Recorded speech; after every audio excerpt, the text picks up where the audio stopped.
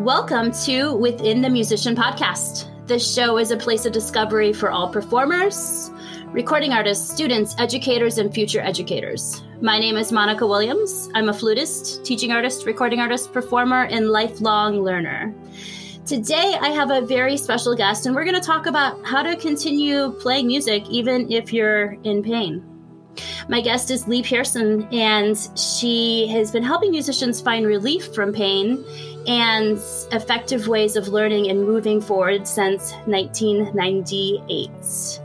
She's one of the country's leading body mapping specialists, and she's worked with professionals and amateurs as well as students and teachers.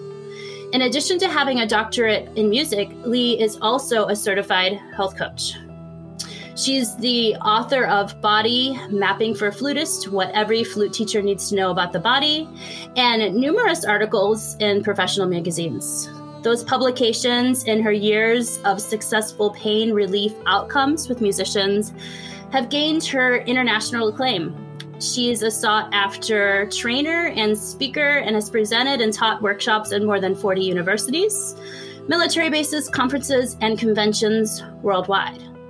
Today, we're going to talk about what is body mapping and how to problem solve when a student or yourself is expressing pain.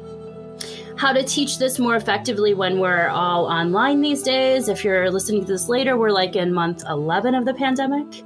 And how about her new program, Music Minus Pain, which I love the title, and I think we're going to just call this episode Music Minus Pain. So, welcome, Lee. Thank you so much for being here. Thank you so much, Monica. I'm really excited to be here to talk with you and share some information that might be really helpful to musicians. Yes. And since we can do this podcast anywhere in the world, tell us where you're from. Where are you from in the world? I actually am living in my home state, which is Massachusetts. In my hometown, which is Newbury, I was gone for over 35 years, and I came back. So I'm very near the northeast corner of Massachusetts, a little bit north of Boston. And it's very cold here. It's 3 degrees this morning and lots of snow coming. Yeah, I'm actually in Chicago just for this time period of my parents, and it's already here. I think it's making your way there. Yeah. So as we speak, yes. So I know you're a trained flutist, and I follow you on Facebook. And just first of all, let's just start off with that. Where can people find you on Facebook? If you're just tuning into this podcast and you don't have time, maybe jot this down. It's going to be in the episode notes, but you give up so much great free resources. Where can people find you if they want to know more beyond this podcast? Well, if you're on Facebook, you just look for my name, Lee Pearson, Leapearson. And I think there's only 2 of us in the world, but I'm in Massachusetts, so that's easy to find. And I have lots of, as you mentioned, free videos up there. You can also go to my website, which is musicminuspain.com. Facebook is the only social media that I use.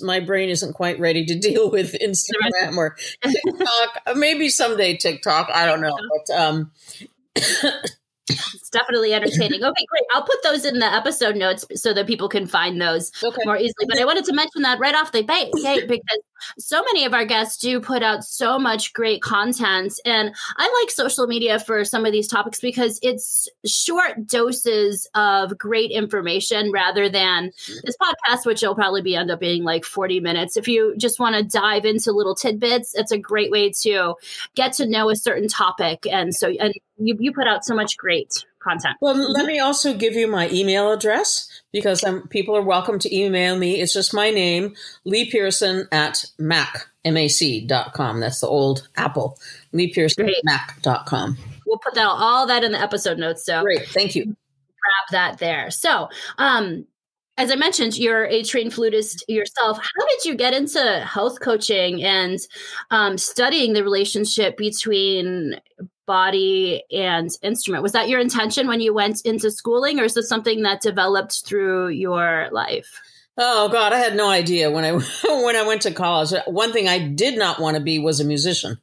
I was very clear about that. But then it turned out that I loved playing, and I was playing 8 hours a day and playing in chamber music groups and orchestras and other ensembles and playing for composers and doing my own study because I was, taking lessons all through college.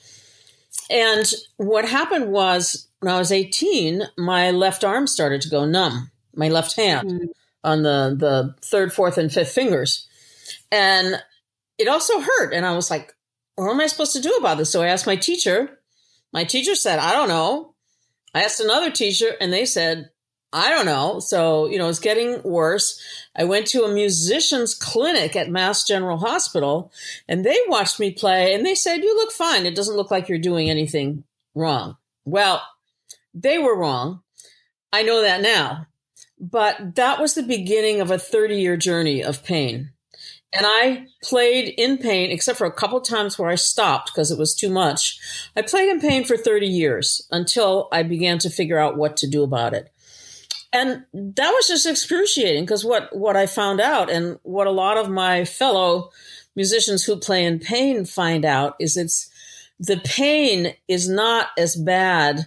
The physical pain is less painful than the emotional pain of not being able to do what your heart desires, what you really want to do. You spent your entire life training for. And I used to just look at my flute case and cry. I couldn't even take my flute out of the flute case because it hurt so much to play. It was just like, it's a whole being pain. It's like, well, if I'm not a musician, who am I? It's a whole identity crisis for people. Yeah. Yeah. You bring up a good point. We were talking, I had a mental health professional and we were talking about how musicians so deeply identify as that part of their persona. So if part of that, it's like losing a limb, you can equate it to someone that doesn't understand. It's like losing a limb if you are a musician. So it sounds like you figured this out yourself. That was the beginning of it. You needed to figure out something for yourself. Well, and that wouldn't give credit to my amazing teachers. I will say, well, it's the study of it. Yes. I will say, however, that the process I had to go through of figuring out who I was if I wasn't a musician and identifying my talents and my skills that I had learned by becoming a musician turned out to be incredibly useful as I moved forward in my life. And I realized, I don't just play music. I have all these other skills that I've learned by studying music. So what happened was by the time I was 45, I was just like, enough of this. I've got to either basically sit or get off the pot, learn how to do it or give it up. So I decided at that point to go back to grad school to get my doctorate. I never thought I would get a doctorate. I always thought, that's for people who are big time academics, but I had the opportunity to do that, moved my whole family to Columbus, Ohio. And one of the reasons I wanted to go to Ohio State was that there was this amazing Alexander teacher in Columbus who I'd already done some workshops with. I knew that this was somebody who could help me, Barbara Conable. And so when I went to Ohio State, when I was working on my doctorate, I went to her every week for lessons for 3 years. I used my school loans to pay for that. She saved my life, really, because I was a basket case. I was totally a mess. I could hardly play at all. Wow. And so sounds like a very beneficial thing. So you got your doctorate in music, in flute, and in flute. Yeah. And flute performance. And while you were managing or figuring out how to manage pain, that's like quite a leap of faith. Like you're going to foresight that you're going to figure out how to do this, even though it sounds like had your moments of while raising 2 small children. Wow. My husband has completely gone 1 year on a fellowship while working and teaching. Yeah. Crazy 5 years.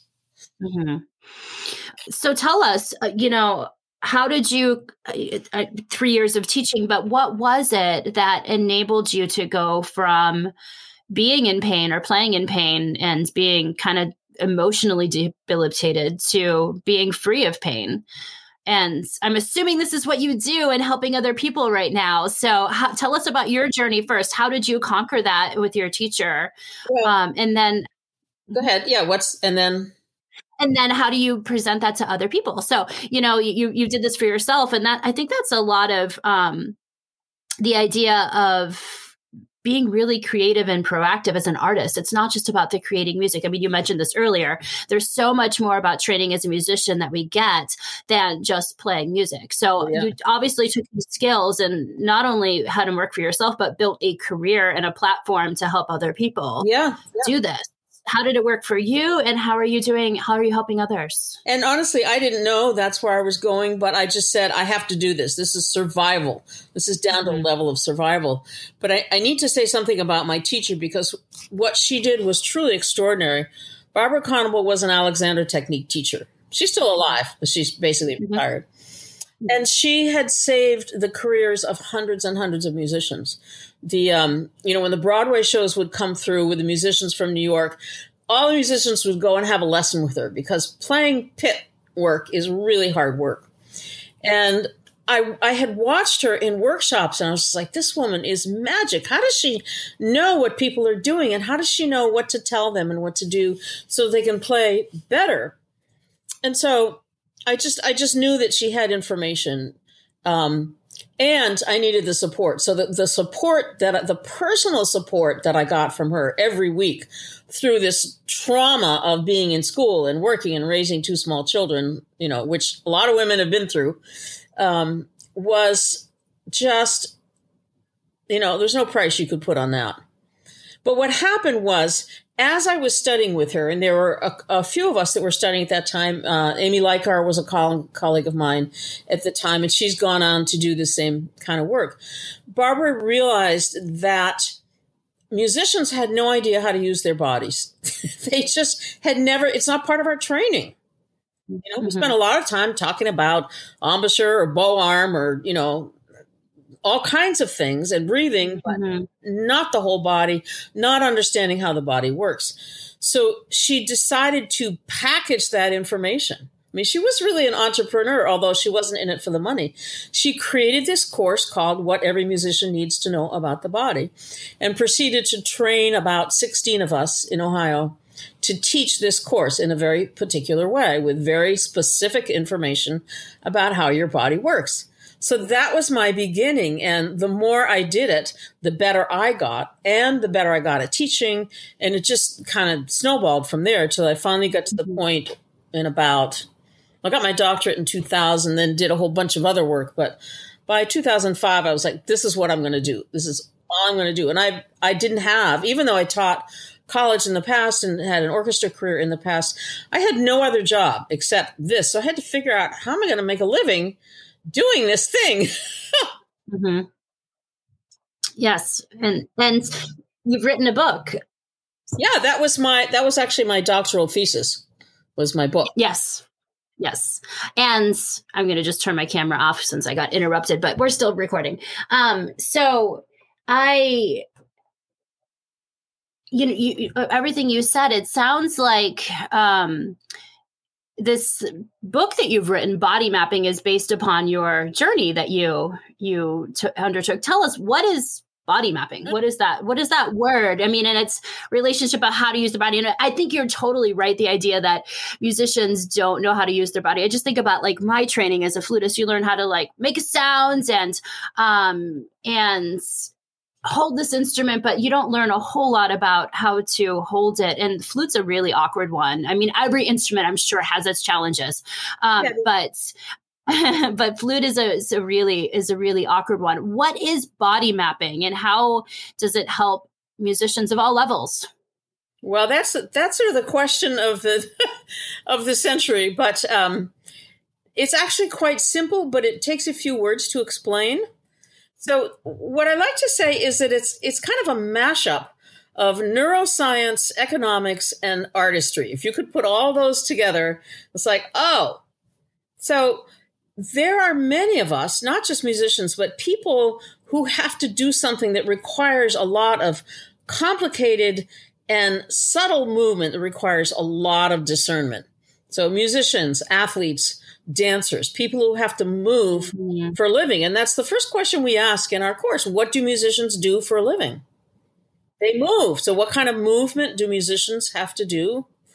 Everything from the movement of the lips to the movement of breathing to the movement of the fingers, and really the whole body. because the instrument itself doesn't do anything. I mean, you can take your flute and hold it out the car window, and the air blowing on the mouthpiece will make a sound. But it's still, all sound is created by movement. So it turns out that, what we want in order to succeed is the most efficient and free way to do that movement, because that in a large way determines our success. There's the other whole, mental, emotional aspect of it. But if you can't move freely, you can't succeed. Like I used to spend hours practicing technique when I was doing my master's at Stanford with Frances Blaisdell, and she would get me in that practice room practicing Tafanel Gobert for hours, and I never could get faster because I was so friggin' tense. So lots of people will approach this from the ergonomic point of view, like how should I sit, how should I stand, where should I put my arms? But it turns out, even more important than that, is that the quality of your movement, the way you're moving, the efficiency and the ease of your movement is governed by one main thing. And that thing is the way you think about how your body works. And as we know, thoughts are in the brain. So this has a lot to do with the aspect of neuroscience that has developed around brain maps. It's not like there's one place in your brain where you think about the arm. It doesn't work that way. It's much, much more complex than that if you get into the neuroscience. But, have you heard about the London taxi drivers who have this huge map of London in their brains? No. Well, it turns out that London taxi drivers have a huge area of their brain that stores all the information about London streets and where they are and what direction they go. And, so they've got these maps. Well, it turns out we have maps in our brain of how our body's put together. And those maps, those are called body maps. And they govern how we move. Yeah. Yes. That's it. Yeah. And there's so much we don't know about the brain, right? There's so much we do. Like, I think it's like article I read is like 90% or something. We don't know what the body does. There's new information coming out every day. Right. So I like that idea, that description or that analogy that it's stored memory. And I'm imagining going back to the thought process of this whole thing, that the tension can also be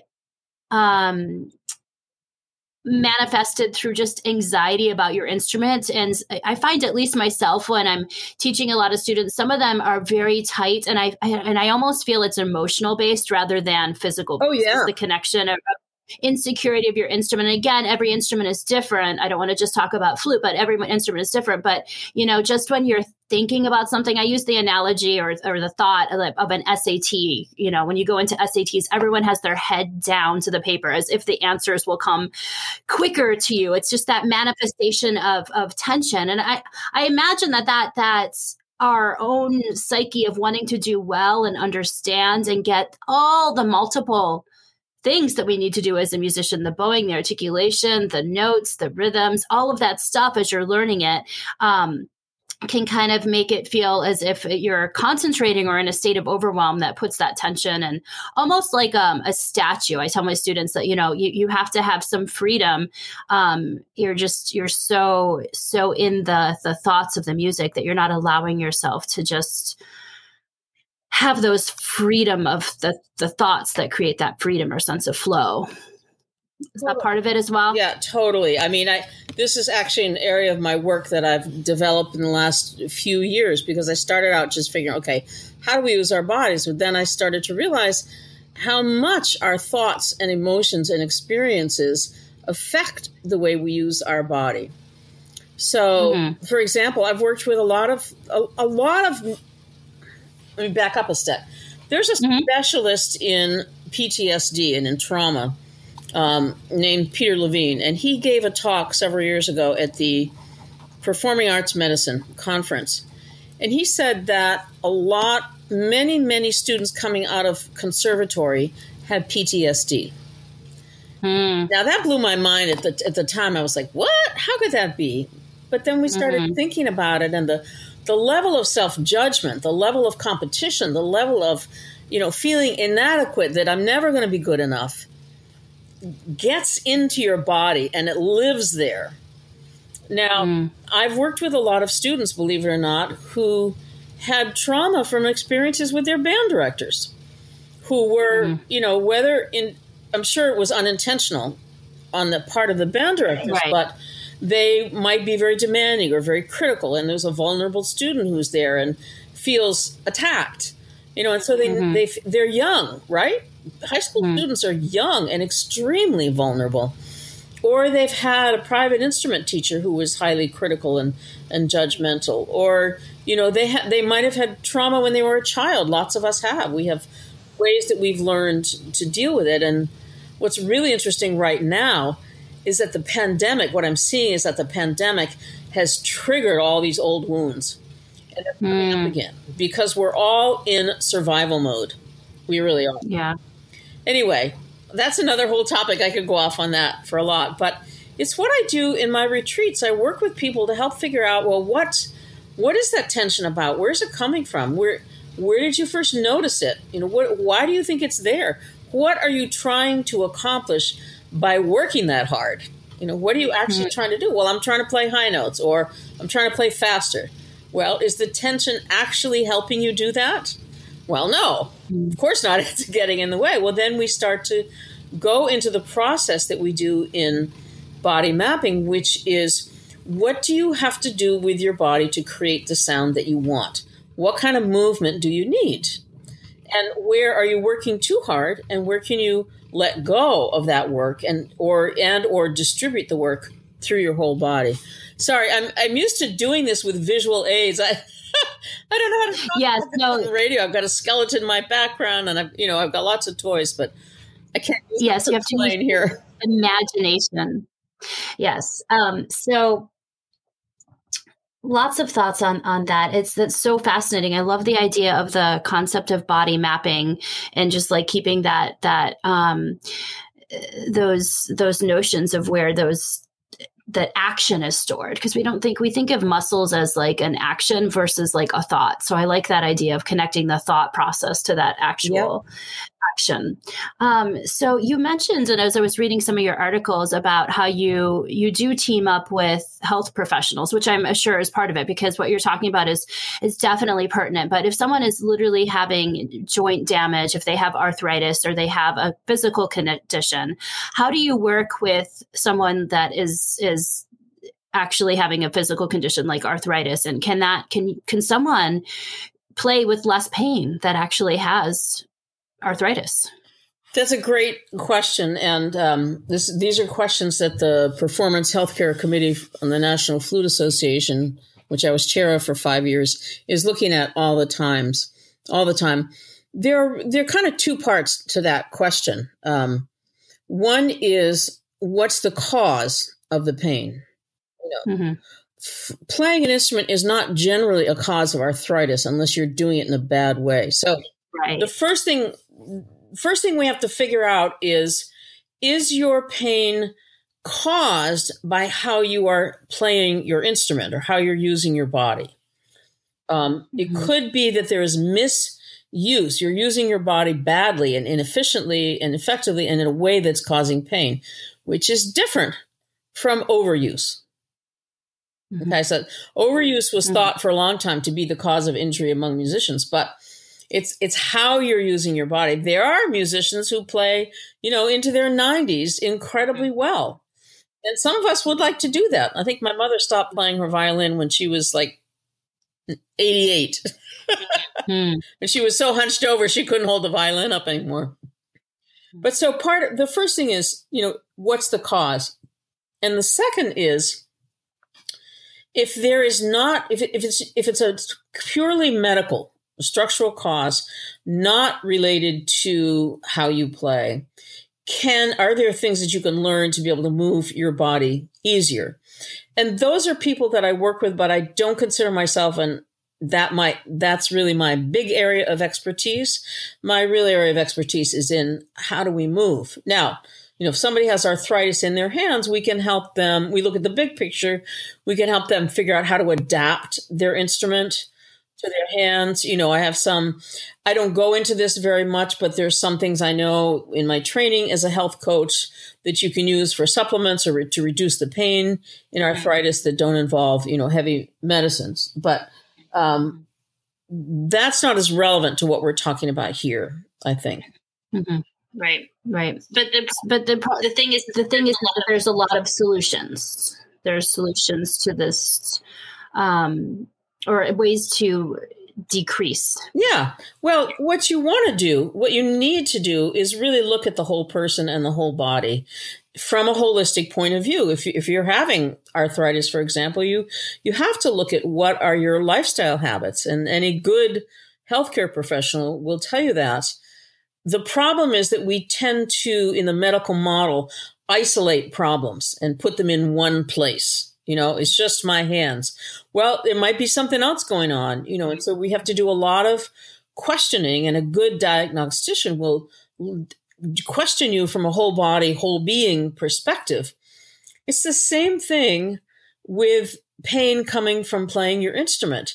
When somebody comes to me with hand pain, the last thing I'm looking at is their hands. I'm observing, what do they do before they even bring up the instrument? How are they standing? How are they breathing? How are they moving their arms? What's their relationship between their head and their spine? What are they doing with their whole body? Because any of those things can affect their ability to use their hands freely. That's right. Everything is connected, and like your skeleton that you have in the background, everything is connected. So that's a good point, is finding that pathway, that the source of the pain is not always the cause of it. That's an interesting way to look at it. Well, I just want to insert one other thing here. I'm sorry. We in the music, and I come primarily from the music studio teaching angle, less from the classroom teaching, because I'm not a band director. I've never been a band director. I've subbed for band directors, but it's not a career that I thought that I could even begin to do well. But in studio teaching, we work in a similar way sometimes to the medical model. We're looking at one point. If there's a problem with the embouchure, we're studying the embouchure. We're not looking at how people are standing or the relationship between their feet on the ground. And in my view, that's had a huge impact on the percent of injury among musicians. Do you know what that is, the percent of injury among professional musicians? I do not. I'm sure you're going to take a guess. Yes. Oh my gosh. Percent of injury. I'm going to guess 25%. Okay. Good guess. It's actually 75 to 85% of professional musicians who will have pain or injury during their careers. Interesting. Okay. I mean, I guess that makes sense. Well, isn't that pathetic and sad that it makes sense? It makes sense.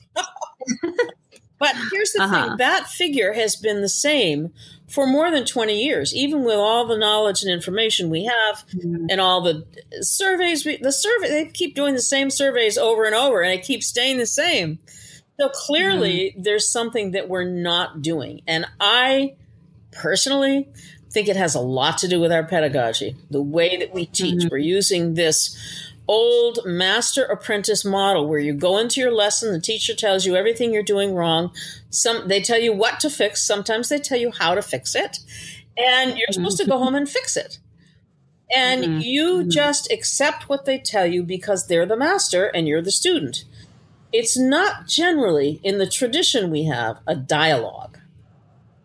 I'm curious, is it different Western versus Eastern? Is the percentage of injury rate different between Eastern and Western? I remember hearing this story of how they start the Dizi in China, and they would start with the kids laying on the ground and learning to breathe, and then sitting up and learning to breathe, and then giving them the instrument and learning to breathe. And we're kind of like the difference here. Like, you throw the instrument in and like, let's learn to make a sound. And this is how you breathe. This is how you hold it. And like, and now let's start reading music.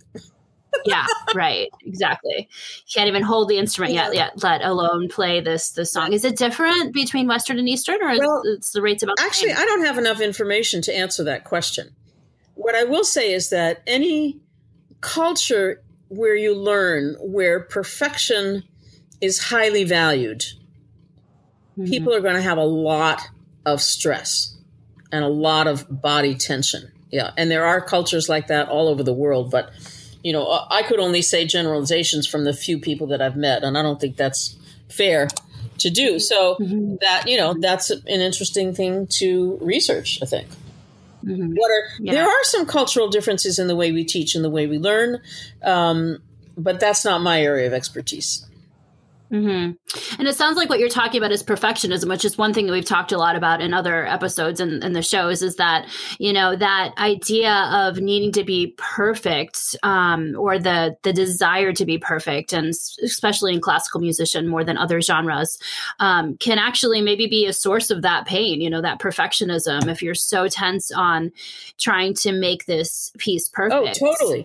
Totally. And the thing is, and this is kind of sad, is that we are taught to judge ourselves from day one, to look at ourselves in a negative light. And as soon as we start studying an instrument, we are told everything that we're doing wrong. And so we embody that. We become, I'm doing this wrong, I better fix that. Very few teachers in our tradition will tell us what we're doing well. And this is a piece that Barbara Carnival was really insistent on in our training, that if somebody does something well and they use their body well and they're expressive, celebrate it. Get that joy in your body. Know what you did so you can do it again. Not just, I did it once, now I'm going to go on to the next thing that I'm doing wrong. Right. That's so important. And I think you hit the nail on the head. And that's the one thing that I try to bring to my students, is that you can't just look at the one thing that goes wrong. And it's so frustrating when a performance will come and a student comes back to me and says, I did this and this and this wrong. And I'm like, but all these other things you did right. And you're just ignoring that. You focus on that 2% that maybe was not perfect. Well, what's perfect anyway? We have to train them. That should be part of our pedagogy, to train our students to look at themselves without judgment, to evaluate what they're doing, what works, what doesn't, how to do it better. And then what we're talking about here is brain training, which is really what body mapping it is. It's training your brain to do what you need to do. So, when I'm working with somebody, let's say I have a student an adult who's coming to me and they're having a lot of shoulder and neck pain. And all they can talk about is, all the things that are wrong and how bad they are. And you start inquiring into this, and it turns out they've been that way since they were 10. So they're already, they're primed for this kind of judgmentalism, right? So what I talk to them about is, when you want to change your brain, actually, it's related to what I learned in my training as a health coach. I don't work as an official health coach now, but it brought a lot of information in my training. It's like, if you have a diet that's not good for you, and you just say, okay, I'm not going to eat all these foods anymore, I'm going to eat these other foods, it's not going to work very well. But if you stop trying to give up foods, but instead up your quotient of good foods, you will crowd out the bad foods. So it's much good way to look. It's much easier to do because you're doing something positive. So I talk about emotions that way, in the way we think about ourselves. Let's train the brain to respond to situations in a positive way. Let's celebrate. Let's get this good feeling that'll get the endorphins flowing in our bodies and our brain, so that the brain will go, oh yeah, that was great. You did that. I love that. I want to do that some more. And if you keep doing that, you will train your brain to respond that way, and you will start being able to let go of all the perfectionism and the negative judgment that's been governing you and controlling you. Oh my gosh, that is so important. And I think that's a whole other separate podcast, but it's true that, as a classical musician, we do focus on the mistakes. I'm thinking of this. There's the particular exam company that is doing all of their exams for achievements online, and students of a teacher, we were talking about this, and all of the comments they got back were just things to improve, things that, the student probably knew. They had to perform 4 pieces over online, and not one word of, greatness to this very talented player that, I think we need to get rid of that we need to celebrate, as you say, the successes. And, I haven't heard anyone equate the music reward to endorphins, but yeah, I could totally see that, if you are constantly getting a negative, source, that's kind of like, I think about students that have come to me that have had a prior teacher that has been really, really strict, and they already have a negative association with the music training thing. And that shouldn't be at all. We have a very sacred relationship with our students, and we can help with so many aspects outside of just the music classroom. So it's really interesting to hear you talk about endorphins needed to make this experience positive and celebrate when things are good. And that I can see as having a sense of relaxation in the body. When you get those positive endorphins, that'll help with that body mapping, I'm assuming, Absolutely. Connect in a more positive way rather than a tension or stress way. You know what the biggest source of feel-good chemicals is? Oh, what? Love. Love. Okay. So all you have to do, I was actually talking with my minister about this morning because we were talking about forgiveness. All you have to do is take a minute and think about someone or something or someplace that you adore, something that you love. And then notice what happens to your body. Exactly what you said. You can hear my voice changing. You start to feel more relaxed. You start to feel more grounded. You start to feel more expanded. This is the ideal state from which to perform. But how many of us go there?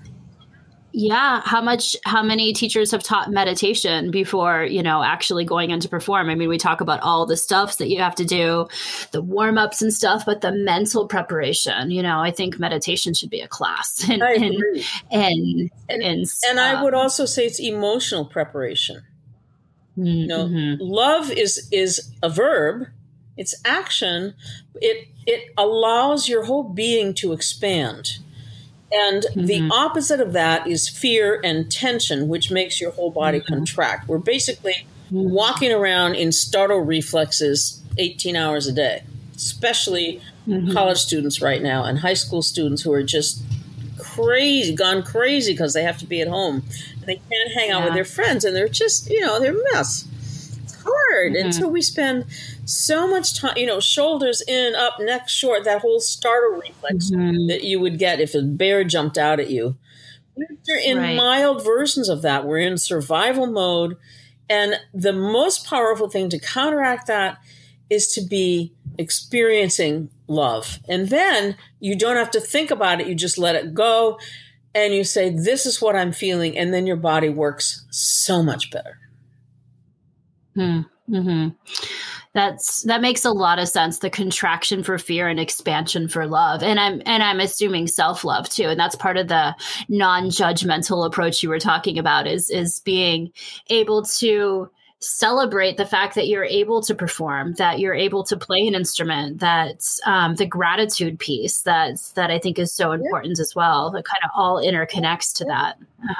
And I have to say, I'm 69 and I'm still working on the self-love thing. Well, we all are, right? We should all be working on it. It's a lifetime. We're programmed, right? We're programmed to be judgmental in those. Well, I just want to say one more thing about this. That we can let ourselves off the hook a little bit by knowing that seeing the negative is something that we are hardwired for. It's a survival instinct. Our anthropologists tell us this. If you don't know where the danger is, you're going to die. So we're wired to notice danger, to notice negative things, and to respond to that and get ourselves safe. And that's the first thing that we do. However, we're also wired to be nurtured, and to love. So we just have to kind of go, all right, it's not my fault that I see all these negative things. I don't have to judge myself for judging myself. Mm-hmm. Mm-hmm. Yeah. And when we go back to pain, I'm imagining that once you exhibit pain, there's actually more anxiety and more stress, because now you're like, oh my God, what am I going to do? I mean, our hands are our livelihood, right? And so I'm imagining that could exacerbate it, because now you're freaked out, and you're trying like, what do I do about this? And that's when people need a coach like you to kind of work through some of those things, because your mind can get into a kind of a snowball effect. It's really true. Which will make things work. You don't know what you don't know, and you need someone to look at things from a bigger perspective, to have eyes and ears and sensitivity to notice what's going on. And what I'm trained to notice, and this is what our training is in body mapping, is to notice how people move. And we can tell by the way they move what they don't understand about their bodies, or what misunderstandings they have. Mm-hmm. And we're talking a lot about classical musicians, but I'm assuming that you take kind of an audit of the person's life. I'm thinking about like going into and working with this drummer who was having immense back pain, and seeing that he was carrying so much on a daily basis into the studio, into this, into that. And, I remember talking to him, I'm like, you need a system here that's just like, something that will take off all this weight, because that's your problem. It's not just playing the instrument and you're getting old, the complaints would be like, I'm getting old, I can't do this forever, just accepting that, rather than, okay, there is a solution here that's really obvious. Some people don't see the obvious things, is that you are like physically, no one could do that. It's like 200 pounds of stuff you're carrying around on your back, day after day after day. And going to the gym is not going to solve the problem.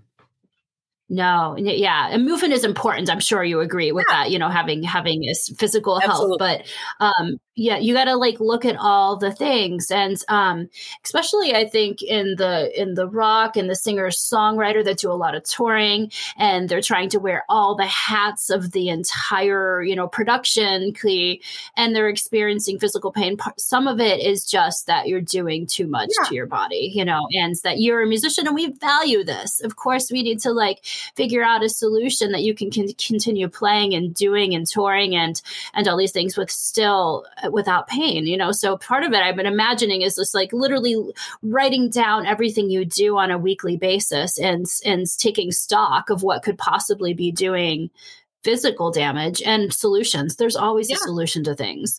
I think that's a great place to start. The way we approach that in body mapping, the system that we use is, and this actually comes out of the Alexander technique, because Barbara Carnival was an Alexander technique teacher, is to look at how is your body designed to be upright? What holds you up? What keeps you upright? And if people are trying to use a lot of muscles to hold themselves up, then they're constantly working against themselves and creating more tension. So we have to get to the place where we understand, I don't have to do anything to be upright. If it's effortless, if I just can learn how to come into balance, give my weight to the ground, the earth is going to hold me up. This is what athletes know. They may not consciously know it, but they couldn't do, a runner couldn't do their work without getting support from the ground. So we always go there. That's the second thing that we teach in body mapping. The first thing we teach is awareness of the space around you, awareness of how you're moving. So you start to have some information to work with. But then we get to, all right, well, what is the process of being upright? We all learned it as a baby, right? We learned how to stand unless there was something really wrong. We learned how to stand and nobody taught us. We just did it. We had automatic reflexes that once we developed a little bit of muscle activity, allowed us to stand and walk and run and then jump, right? Mm-hmm. It's natural to the human body, the human being. It's totally natural. It just gets drummed out of us by the things that we try to do. And maybe sitting in school for 12 years. Yes, and more screens and all that stuff these days.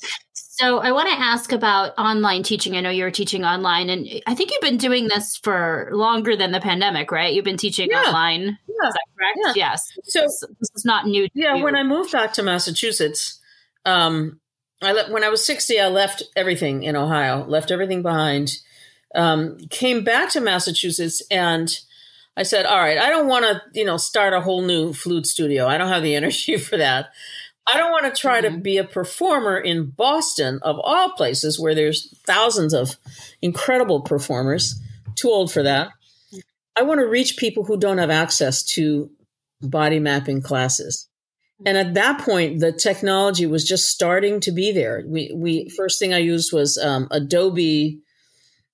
There was an Adobe platform where you could do video. We couldn't even do video teaching before then. Before 5 years ago. So I said, all right, that's what I'm going to do. I'm going to learn how to teach online so I can reach people all over the world. And I started doing that about 5 years ago. Then Zoom came in, which changed the whole game. And I was the only person in the world teaching body mapping online. Now everybody's doing it because I have to, right? I have to be able to do that. So in terms of what does body mapping have to offer online teaching? I've spent a lot of time trying to articulate this because I think it's really important. And it has to do with changing the way we teach in the studio, that old master apprentice model where the expert tells you everything and you try to do it. So what happens when we're teaching online is we don't hear or see as well, right? We especially the sound quality can be limited, and people spend hours and hours and hours trying to find the best speakers and the best microphone and all this stuff. When we teach body mapping, the process of teaching is not about telling. It's about inquiry. You have to inquire into that student's experience because you can't assume that you know anything. You have to, even though I might think I know what their body map errors are, I don't tell them because they have to discover it themselves. It's more meaningful. So when I'm working with somebody on Zoom, what I'm doing is trying to get them to articulate what they are experiencing and asking questions. So they play something and say, well, what did you notice? What did that feel like? Where did you notice anything? What did you notice in your neck or in your breathing? Or how did your hands feel? I'm trying to get them to, first of all, notice what they're doing and what it feels like. Second of all, articulate it. And then jointly search for a solution that will help them. And I do that by trying to give them experience. So let's say they notice their neck and their shoulders are really tight, and that comes into gripping in their hands. And this is common for all musicians, really. It doesn't matter the instrument. So they notice that, and then we can say, all right, so why are you doing that? What's the purpose of tensing up your shoulders? What are you trying to achieve? And they're like, well, I don't know. I said, well, if you did know, what would you say? And I said, well, I'm trying to play louder, or I'm trying to play softer or higher. I said, oh, okay.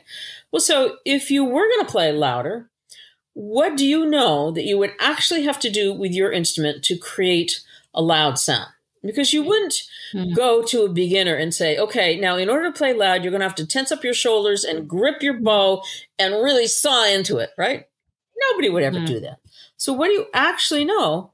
And then you get into what they know about their own instrument technique. I don't have to know it, but I want to know what they know because I work with all different instrumentalists and singers, and I help them discover that technique. And then, so they don't know how to do that. And then then I'll say, all right, I want to give them an experience of freedom. So I'll say, all right, let's do something really weird. Let's do 10 jumping jacks. I use this a lot. So they play, then we do 10 jumping jacks, then they play again. And then I ask, is there anything different about the way you feel when you play after having moved in that way? Oh, yeah, it feels so much easier, so much freer. Oh, isn't that interesting? Why do you think that is? What do you notice is freer? Where does it feel different? Well, my arms just seem to move a lot easier, or my neck isn't so tight. Oh, why do you think that is? So this goes on, but it's fantastic in online teaching because they're now owning what they're learning. They're owning the experience, and you're becoming a facilitator to their experience. Mm-hmm. You don't have to hear everything. You don't have to be able to see everything. You are relying on them to communicate. If you know how to ask the right questions, you can rely on them to observe. You train them to observe their own performance and articulate what it is, and then you help them connect their thoughts and their emotions and their experiences with what they're doing and give them great opportunities to figure this out. I love it. It's like you're training teachers to be a partner in crime rather than... And training students to be their own teachers. Isn't that what we want? That's what everybody says. What's the ultimate result you want from teaching? I want my students to be able to teach themselves. Mm-hmm. Like parents, we want to make ourselves obsolete. But we don't do that if we're always giving them the answer. True. And you're right. That is very much the old school way of doing things is you provide the answer and then that's the process. So I love that rethinking. I just want to qualify for 1 second. There are a lot of wonderful teachers out there now who understand this. I don't want this to be a blanket judgment on teachers. It's not about that. It's like, okay, this is what we've known about educational philosophy for 100 years. We've known that people learn better when they experience something. We're just kind of behind in the music world. Right. And I think that you're right. There are a lot of teachers, and like me, you're constantly seeking new information to apply to it. So, I went to a very good school, but I didn't learn a whole lot of the pedagogy. I didn't learn a whole lot of the stuff. That kind of came after the fact. And so that's part of I think as a teacher, you should never be stagnant in your own learning and your own evolution, because you have to keep moving forward. And there's so much out there. Technology, as you say, has opened up the window to even access that information. Podcasts, they were not a thing, a couple of years ago that was so easily accessible. So there's like a wealth of information on many platforms. So I want to ask you about, because I know that you are starting a new teachers group called Music Minus Pain. We'll title this episode this. What is that about, and how can teachers benefit in this kind of continued lifelong learnership? How could one get started, and what are you going to offer? Tell us about that. Oh, great. Thank you for that. I would just want to clarify one thing. Music Minus Pain is kind of the umbrella for all the work that I do. That's the name of my website. It's the name of my company, my company of one. But the new program for teachers is called the Transformational Teacher.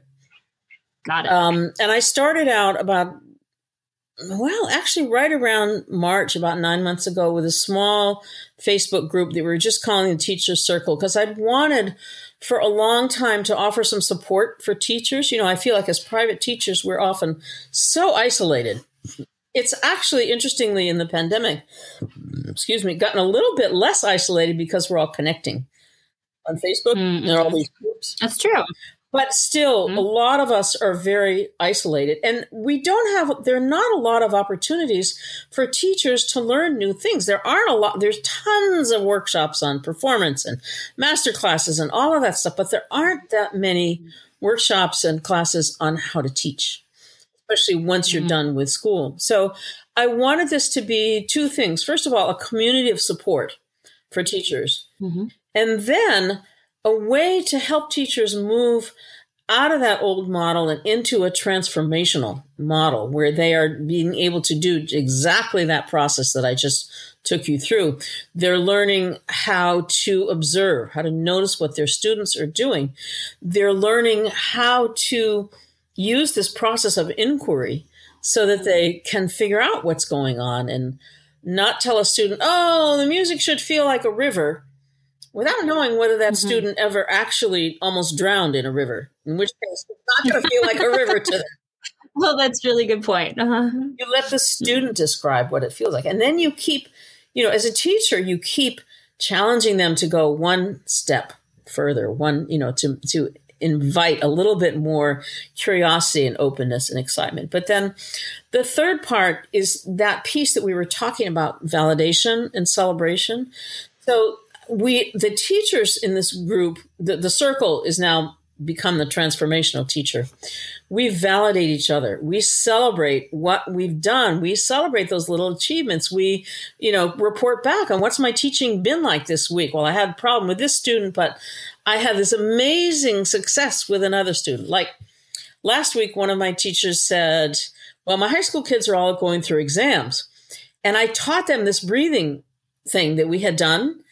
And they all said, oh, I was so much more relaxed going into my exams. So there's one little thing, but other teachers have expanded their studios. They're feeling much more comfortable in knowing how to work with students at all levels. We have from, beginning Suzuki teachers to college professors. Mm-hmm.